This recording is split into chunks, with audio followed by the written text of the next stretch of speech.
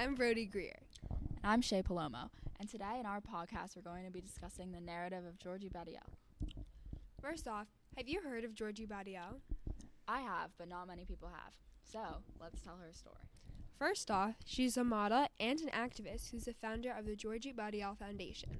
What is she an activist for? The lack of potable water in Burkina Faso.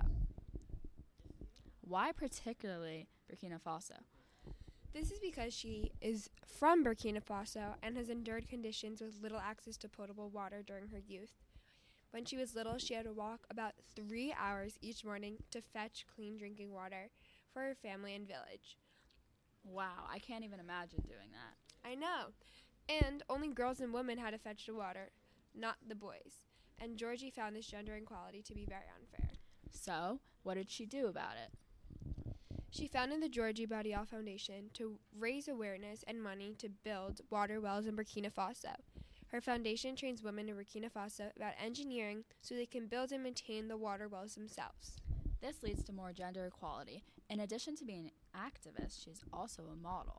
So what's her modeling story?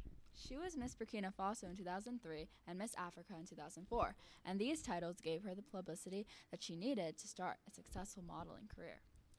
And she moved to Paris, France, to start modeling for brands like Louis Vuitton and Marc Jacobs. Wow, she's really accomplished a lot. Now let's talk about her work incorporated with the TEEM Club. First off, she has spread equality by empowering women, which is a subject highlighted in the TEEM Club, equality.